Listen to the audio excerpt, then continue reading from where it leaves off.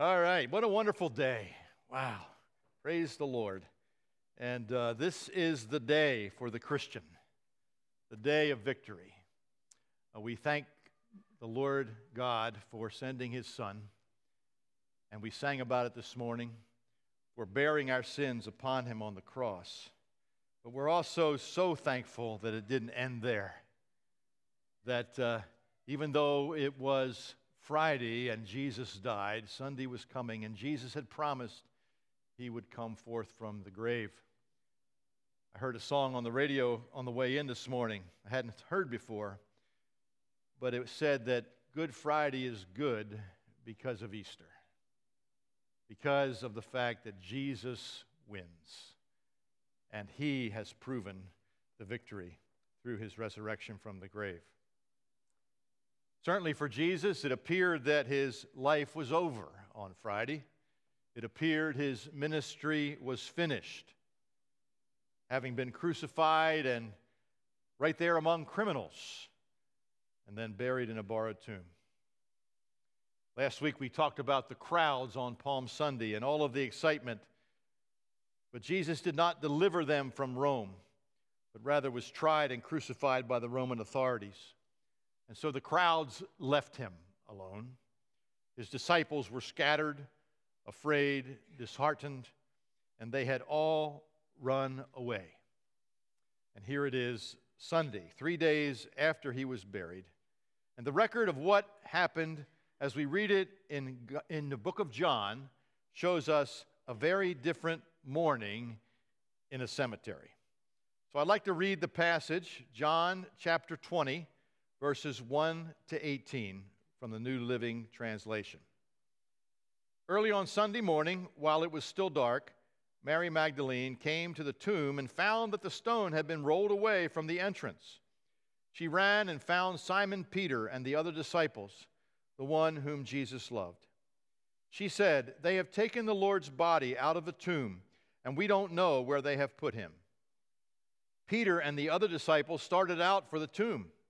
They were both running, but the other disciple outran Peter and reached the tomb first. He stooped and looked in and saw the linen wrappings lying there, but he didn't go in. Then Simon Peter arrived and went inside.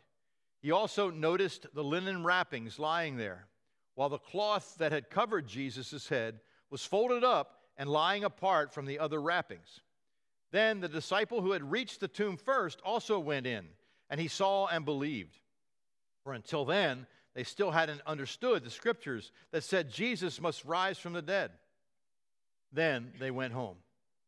Mary was standing outside the tomb crying, and as she wept, she stooped and looked in. She saw 2 white-robed angels, one sitting at the head and the other at the foot of the place where the body of Jesus had been lying. "Dear woman, why are you crying?" the angels asked her. "Because they have taken away my Lord," she replied, "and I don't know where they have put him." She turned to leave and saw someone standing there. It was Jesus, but she didn't recognize him. "Dear woman, why are you crying?" Jesus asked her. "Who are you looking for?" She thought he was the gardener. "Sir," she said, "if you have taken him away, tell me where you have put him, and I will go and get him." "Mary," Jesus said. She turned to him and cried out, "Rabboni," which is Hebrew for teacher. "Don't cling to me," Jesus said, "for I haven't yet ascended to the Father. But go find my brothers and tell them, I am ascending to my Father and your Father, to my God and your God." Mary Magdalene found the disciples and told them, "I have seen the Lord." Then she gave them his message. Certainly there are a lot of things going on in the cemetery on Easter morning that are quite different. Have you ever been in a cemetery when it's dark? Horror movies are shown about such things. I remember one time we did a scavenger hunt with a youth group in the cemetery. They had to find different dates and different people and all kind of things. It was at nighttime, and it was rather spooky. Definitely mysterious. Well, here we find in John's gospel the report that Mary Magdalene was there before dawn while it was still dark. Now, if you read the other gospels, by the way, 4 gospels, Matthew, Mark, Luke, John, okay, all of them are different witnesses of all the things that happened with Jesus. And you will find a little bit different items in each gospel. Matter of fact, we read in the other gospels that it wasn't just Mary Magdalene that went to the tomb.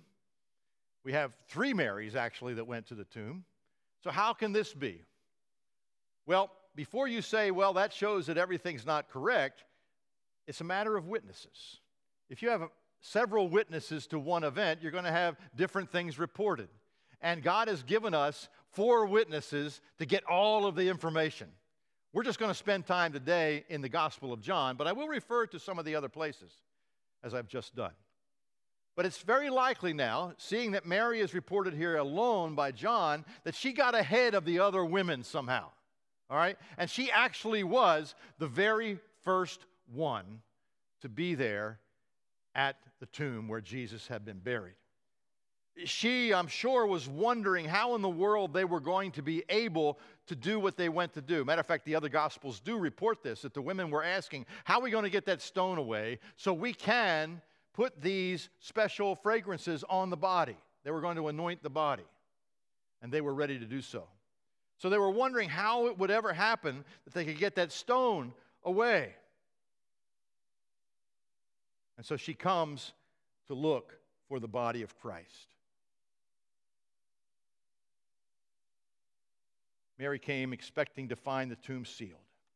But the first thing she saw was that the stone had been rolled away from the entrance. She was shocked, probably frightened. And it seems like, from what John reports, she really didn't spend a lot of time once noticing the stone was rolled away, but took off to get the disciples, to get somebody else there with her. I mean, it's the cemetery in the dark, and the stone's not there anymore. I mean, this is really crazy. And so she ran off to Peter and John and told them that the body was missing and that she thought someone had taken it, and she didn't know where. So Peter and John run to the tomb. We don't know how far they had to run, but apparently enough distance that we had a little competition. You notice John reports that he beat Peter there. Matter of fact, he says it twice. I don't know if that's a fact of pride, but anyway, it's showing up in the text. All right. Most commentators believe that John was younger than Peter, all right? So thus he ran a little faster, although Peter was always distracted by something, so maybe he saw something along the way and didn't quite get there as quickly. I don't know.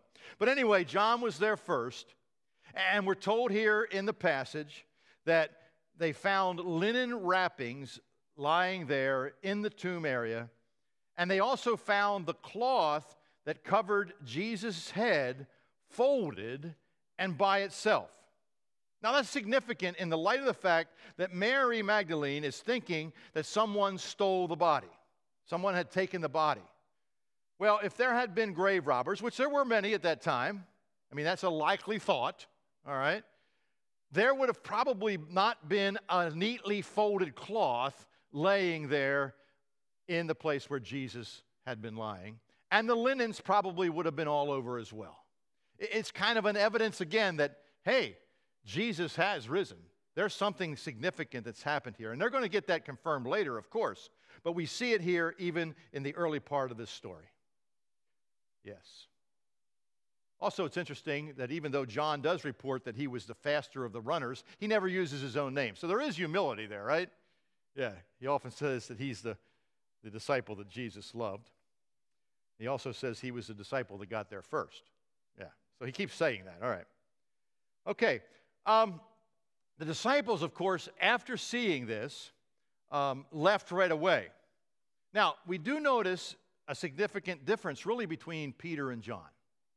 You notice that John looks in, okay?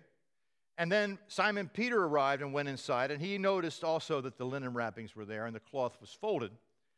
And it says that the disciple that had reached the tomb first, John, he saw and believed. All right, we don't have that here written for Peter. Peter was, I'm sure, still struggling. But John John was a tender one. He was the one that had hung in there even at the cross and was assigned by Jesus to take care of Jesus' mother. He was on the inside track with Jesus, obviously. He was on the Mount of Transfiguration with him, with Peter and James as well. But yet, he was very tender at this moment, and he understood the Scriptures. You get that? He understood the Scriptures that said Jesus must rise from the dead. Now, those Scriptures are not New Testament Scriptures, right? They didn't have the New Testament. It's being written. Okay, so he was thinking about what had been prophesied in the Old Testament, saying that the Messiah would rise from the dead. Of course, Jesus had said that over and over again, but John thought about the Old Testament Scriptures that were fulfilled at this moment, and he believed. Now, right after that, they didn't stay. It's kind of interesting to me. I mean, right away, they're gone. They take off, leave Mary there alone. I think this, again, an illustration that what was going on in that day was kind of overwhelming. They weren't sure really what was going on. They didn't really know for sure that Jesus was alive. They were afraid, I'm sure, of all of the authorities that had crucified Jesus, that they themselves might be taken in. So they were getting out of there. And so they left right away. But Mary stayed. She was weeping, again, still believing that the body had been stolen. And when she stayed, after the disciples left, she then looks into the tomb again, and then she sees two white-robed angels, one sitting at the head, the other at the foot of the place where the body of Jesus had been lying. And the angels then ask her the question as well, "Woman, why are you crying?" And again, her answer is that she feels that somebody has taken the body of Jesus, and she doesn't know where they have put him. And then, immediately after that, she sees someone that she believes is the gardener. Now, what we have here in this story is a brave woman and fearful men. Sorry, guys. Very thankful that the women were brave. I mean, Jesus just picked his disciples. They weren't women, okay, but he had women traveling with him. They were the ones that paid the bills. They were the ones that took care of things, okay? They were the ones then also that showed up at the tomb on Easter morning. Kind of fascinating. Particularly in the light of the day that this took place. And ladies, I just want to say, Jesus affirms you. You find your significance in Christ. Yeah, doesn't matter what culture says about who's here and who's there. All of us, men and women, find our significance in Christ. But particularly in the day that this was taking place, where women were not looked at with any value, except to have children, pretty much, and take care of them. They come to the tomb. They're the ones that verify the most important event in history. God has a place for every one of us. And it's all found in the living Christ. Mary had been very close to Jesus. Actually, she, we're told in one of the Gospels, was delivered from 7 demons. Now, there's a lot of things that are stated about Mary that historically are not true. Some have said that Mary was a prostitute. Probably not, okay? We don't know that for sure. It doesn't say that in the Scriptures. And some have even gone on to say, and you've probably heard this through Jesus Christ Superstar and some other things, that Mary became Jesus' wife. Well, absolutely not true. Okay. But Mary was very close to Jesus because Jesus had delivered her from 7 demons. And, you know, Jesus said, those who are forgiven much love much. She loved Jesus because he delivered her. We love Jesus because he delivers us. That's why we love him. We love him because he first loved us. We love him because of all he's done for us. That's because he is Lord. And he is Lord of all. So she was at the crucifixion. She was there first at the tomb. She saw the linen cloths. She saw the angels. And then she saw what she thought was the gardener. Now, it's very fascinating to me here to note that Jesus, who appears to her as the gardener, speaks to her initially and says, "Why are you crying?" He asks her the same questions, right? And, "Dear woman, why are you crying? Who are you looking for?" She hears his voice. She sees him there, but she still does not know who he is. Because she answers, she thinks somebody stole his body. She doesn't know where he is. It wasn't until Jesus called her by name that she knew it was him. Now, we don't have a lot of detail here, so I don't want to go further than's appropriate. But it is very clear that after the resurrection of Jesus, that people did not recognize him by his appearance. Mary did not. When he showed up in the rooms that day and the next week with the disciples, it wasn't until he did something or said something that related to what he had done in ministry that they knew it was him. Do you remember when he showed up on the shore and the disciples were fishing and they were out there and they weren't catching anything again? And he said, "Hey, throw the net on the other side." And again, like it was at the beginning when they were first called, the net was full. They didn't know it was Jesus until that miracle took place. And John said, "Hey, that's the Lord."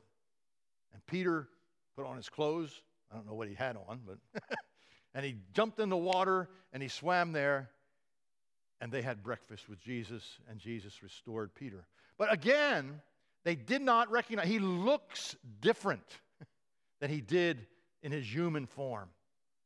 Hey, dear friends, someday we're all going to be set free from this body. Jesus is the first fruits. He's the one that was raised into a glorious body. All right? And someday we will have one as well. Some of you have relatives, or maybe you yourself, are suffering with a lot of things right now in your lives. I know people who are wrestling with cancer. I know people who are wrestling with all kinds of diseases. I know people who are struggling with a lot of things in life. But you know, if you know Jesus, if you know the resurrected Christ, someday when we leave this place, we're going to have a new body. It's not going to be recognizable in the sense of the way we look now. All of the things that are holding us back now will be gone.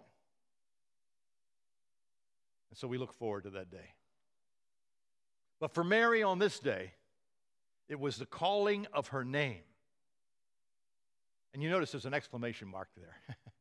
It was an excited statement. Jesus said, "Mary, Mary." It was almost like, "Hey, this is me. I'm here." And she got it. And she got it. And she turned to him and cried out, "Rabboni." Teacher, you're the one. You are the one, basically she's saying. Jesus, you're here. You're my Savior. Teacher, my rabbi. And apparently she either grabbed on to him or tried to, because Jesus right away says, "Don't cling to me." Now, it's kind of an interesting one. And as you read that initially, you might say, wait a minute. Does that mean that she's not allowed to touch him till he goes and is actually ascended to the Father? Well, no, it cannot be that, because we do find Jesus later in one of the contexts before he's ascended, and he comes to Thomas, and Thomas said, "I'm not going to believe until I touch your wounds." Jesus says, "Go ahead." Now, Thomas didn't do it because he was struck with the lordship of Christ at that moment. But Christ really was around. It wasn't like you couldn't touch him. So really what's going on here is that she's trying to hold on to this moment. She's trying to hold on to Jesus right now. And Jesus had already told his disciples, we've been through all of this in our study through John here, where Jesus keeps saying, "I got to go away. And unless I go away, it's going to be better for you if I do," right? He says, unless I go away, the Holy Spirit's not going to come. I'm going to send the Holy Spirit. You're going to have my presence with you, in you, all the time. And so he's saying to Mary, don't cling to me. I have to ascend. Now, he's not going to ascend for several days, all right? And that will take place. But we have the promise later in this chapter, if you look at verse 22, that he told his disciples when he was with them that he was going to ascend to the Father. He says, receive then the Holy Spirit.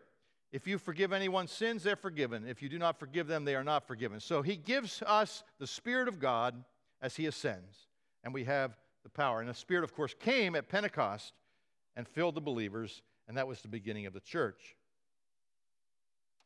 A couple of good things here for us. Jesus knows your name. And when Jesus speaks your name in the midst of a very dark, uncertain place, like a cemetery in the morning, he will bring you peace and joy. She was distraught. She was weeping, and it suddenly stopped. Suddenly, she was excited. Suddenly, she was set free from all of her mourning. Suddenly, she had hope. Suddenly, life was different. When we come to know the Lord Jesus in our lives in a personal way, when we hear him speak our name, when we know that he loves us and knows us and we submit ourselves to that, we find peace, we find joy, we find hope. He is the risen and living Christ. What a morning. What an event.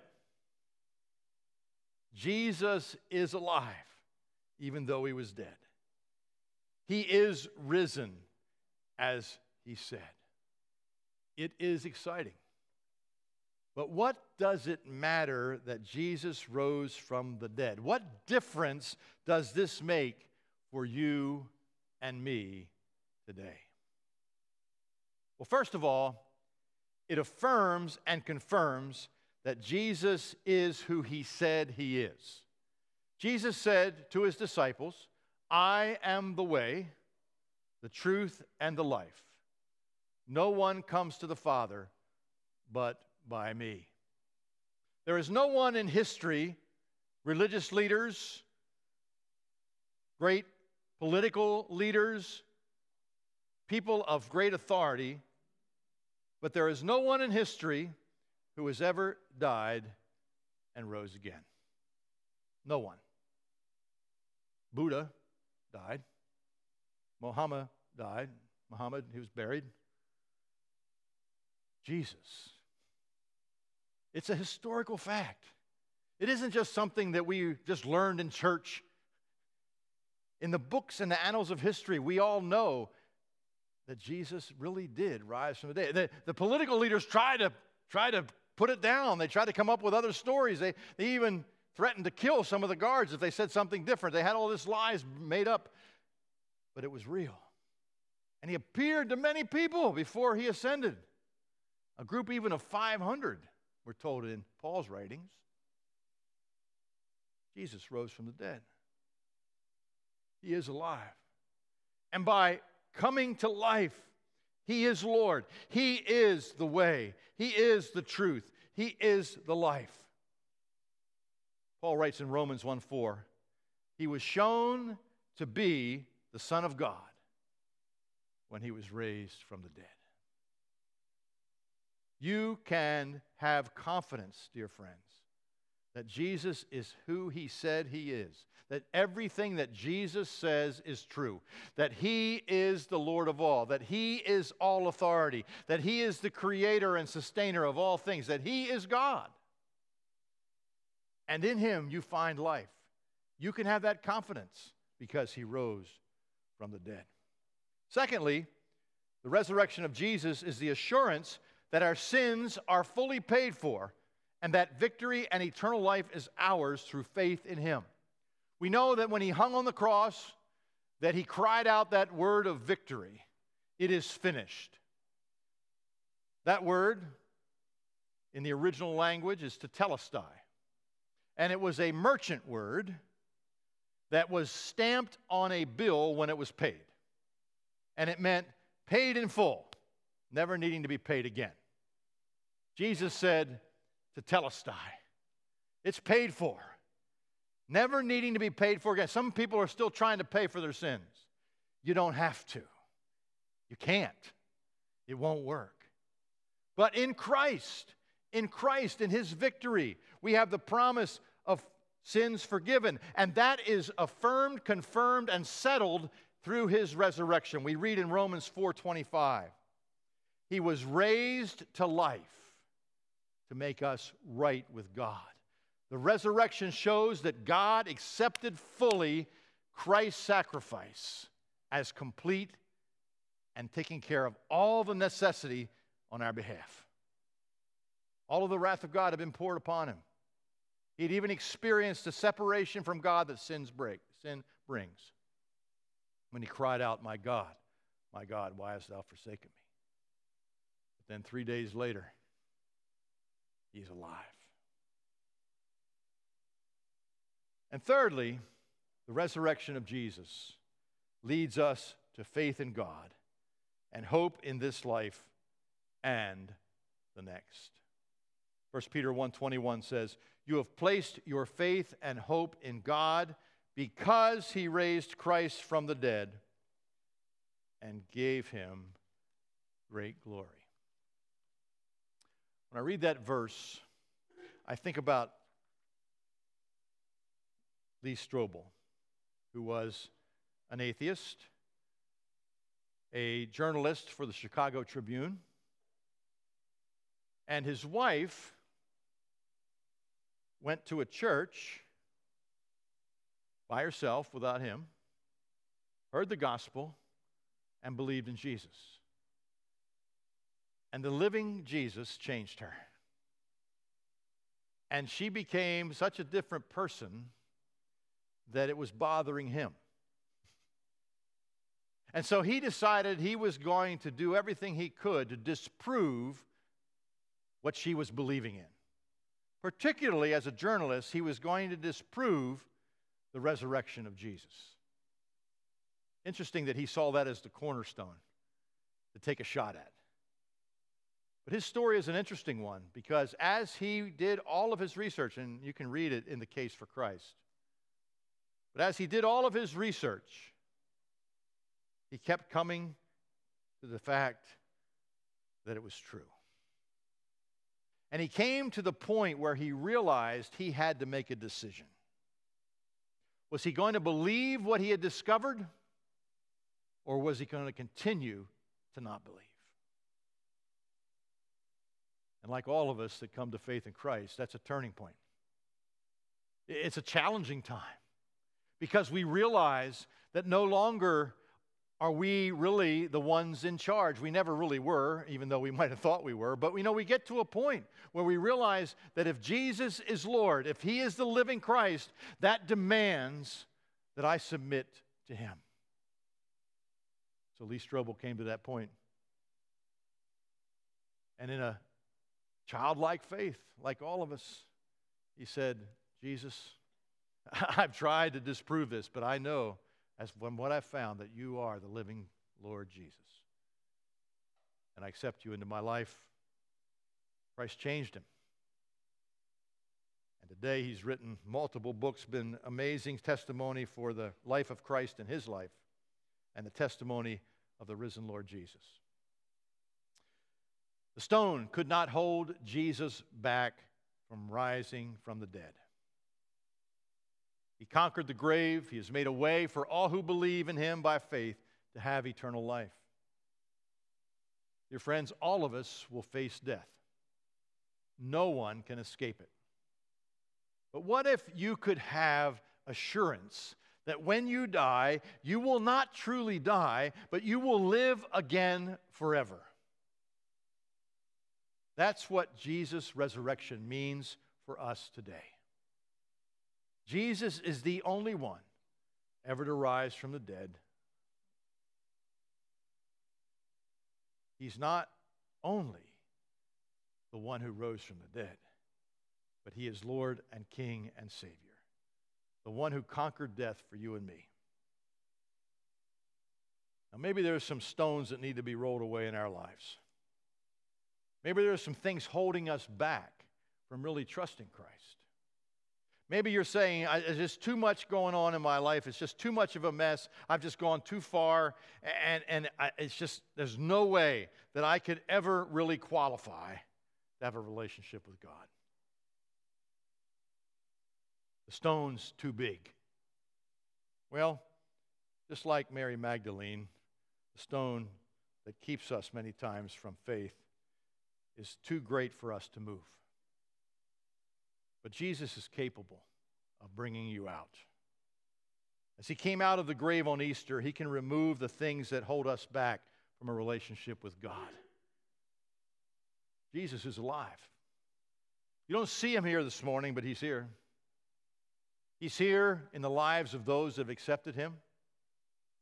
He's here through the Holy Spirit in each of us that know him.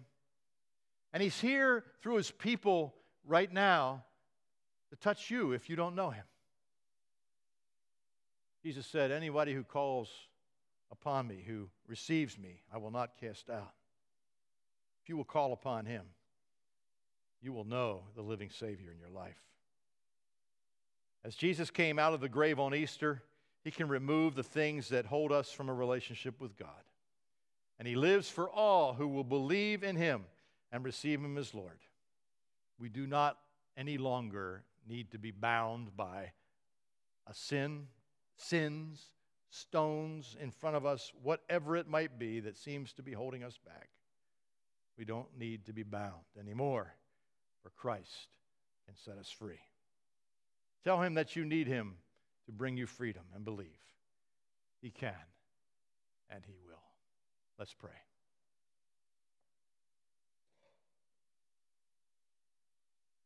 We thank you, our Father, for the wonderful truth that Jesus is alive. We thank you that you have saved us through the shedding of his blood, through the giving of himself completely, for him bearing our sins, but also through the victory that he has had over death. We thank you that he sits at the right hand of the Father, interceding for all who belong to him. What a wonderful, wonderful position. And thank you that he has sent the Holy Spirit to dwell in all who belong to you. That not only do we believe, not only do we have hope, not only do we have faith, but we have power. We have power to live because you actually live within us through the Holy Spirit. I pray for anyone here this morning that has not yet opened their heart to Christ, that they would realize that what we're speaking about today is real. And that even though there would be temptations to not believe, that they will come to you by faith. And Lord, I pray that you would help us all as we go from here today to live in the wonderful good news of the resurrection. That death no longer has the power over us. That Satan has been defeated. That even though he's still our enemy, we do not have to submit to him and anything he calls us to. But that we can stand firm upon the rock of Jesus Christ, our Savior, our living Lord. In his name, amen.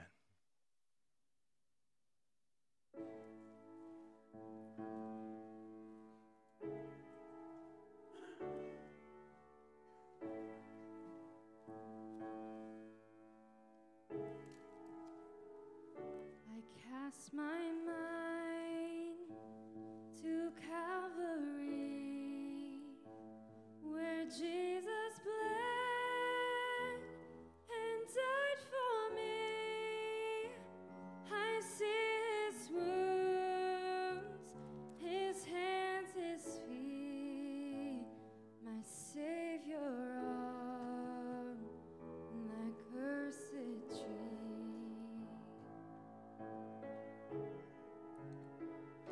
His body bound and drenched in tears, they laid him down in Joseph's tomb, the entrance sealed by heavy stone, Messiah still and all alone. Stand and sing with us, please. Oh, praise the name of the Lord our God.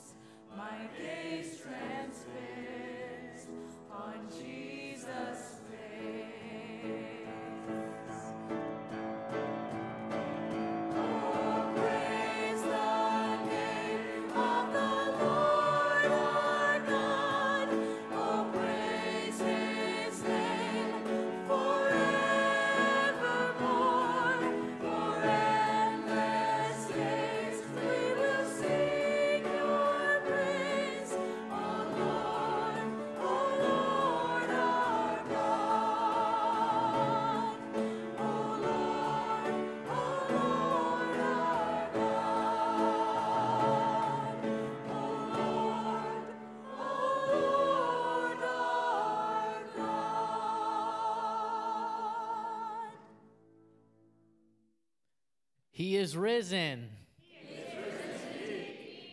You may all be seated. I have a couple announcements here before Pastor Glen closes us out this morning. So for Easter, we're having our special offering towards disaster efforts in Turkey. So you can give online through the rest of this week. We're going to still have it open till next Sunday that you can give. So you can donate towards that online on our website.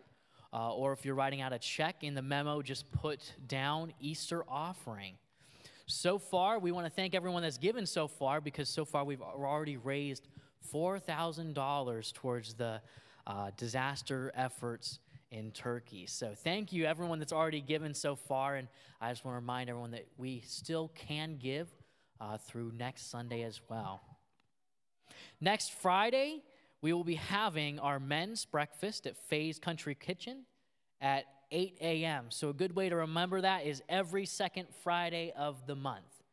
And I think that you also need to bring cash, because it's cash only at Faye's Kitchen. Sign-ups are now open for the annual Ladies Spring Luncheon. If you're new, this event is where the ladies of community come together for fellowship, good food, and a speaker. This event features 10 themed tables, and you can sign up and pay here in person. You can also sign up online. If you're signing up here in person, we usually have someone there at the black tables there as you leave through the main doors here. For the ladies' lunch, doors open at 10:30 a.m., and it starts at 11 a.m., and that's April 22nd. Should be up there. On April 29th, we're going to be gathering together for our community annual spring work day. So we're going to be starting at 8 a.m. in the morning, and we're going to be working on several different projects. Just a few of them are replacing the ramp at the youth building, painting the youth building door, cleaning windows. You can see more details. We have plenty more projects that we can get done there as well. So anyone that's able and willing to come help us out, we would be glad to have your help April 29th for our annual spring work day. Our softball team is up and running. We have practices each Wednesday of this month of April. Those will be starting at 5 p.m. each Wednesday in this month. We're also... Yes, practices are here in the back. We're just meeting here in the grass field here. We have Man Day that's going to be on May 20th, as you can see on the screen. We have flyers for all this information available now at the connection desk, so the counter out here in the lobby on your way out if you go to your right. They're going to be pond fishing, shooting, eating, and fellowshipping together there at Man Day. But before Man Day, actually on May 14th, we have our baby and child dedication on Mother's Day. So if you're interested in having your child dedicated, make sure you email Pastor Glen. He's sitting right up here. You saw him earlier. We're excited to have registrations open now for a 100-year anniversary celebration banquet on May 21st. The cost for this event is $10 an adult, $5 a child, and children under 10 and kids under 2 eat free. I just want to welcome anyone that's new here to community. If this is your first time visiting with us and worshiping with us, we actually have a gift for you as you leave. If you go out these doors, go to the right and see those counters there. You'll see some white bags. It's got a gift in there for you, and it's got a paper that we ask that you fill out. That way we can get to know you a little bit better as well. Hey, before everyone leaves this morning, we did have a great breakfast. I want to thank everyone that has brought food out this morning for that. We also just want to remind you, if you did not collect your dishes yet, make sure you swing by there on your way out. That way you can have your dishes and you don't have to worry about them throughout the week. At this time, I'm going to hand it back over to Pastor Glen. Yeah, thank you for those of you who fixed the breakfast. And you did well. I don't think anybody fell asleep here during the service. There was kind of concern about that after all that food and sugar and everything. I was concerned I might fall asleep, But we made it. It was good. Yeah, hey, I hope you have a wonderful week. It's supposed to be beautiful weather. Yeah, we've made spring. I do want to say to any of you that are guests here today, you're welcome to come back anytime. We love seeing you. And Pray you have a wonderful, blessed Easter today with your families and friends. God bless you. Have a good day.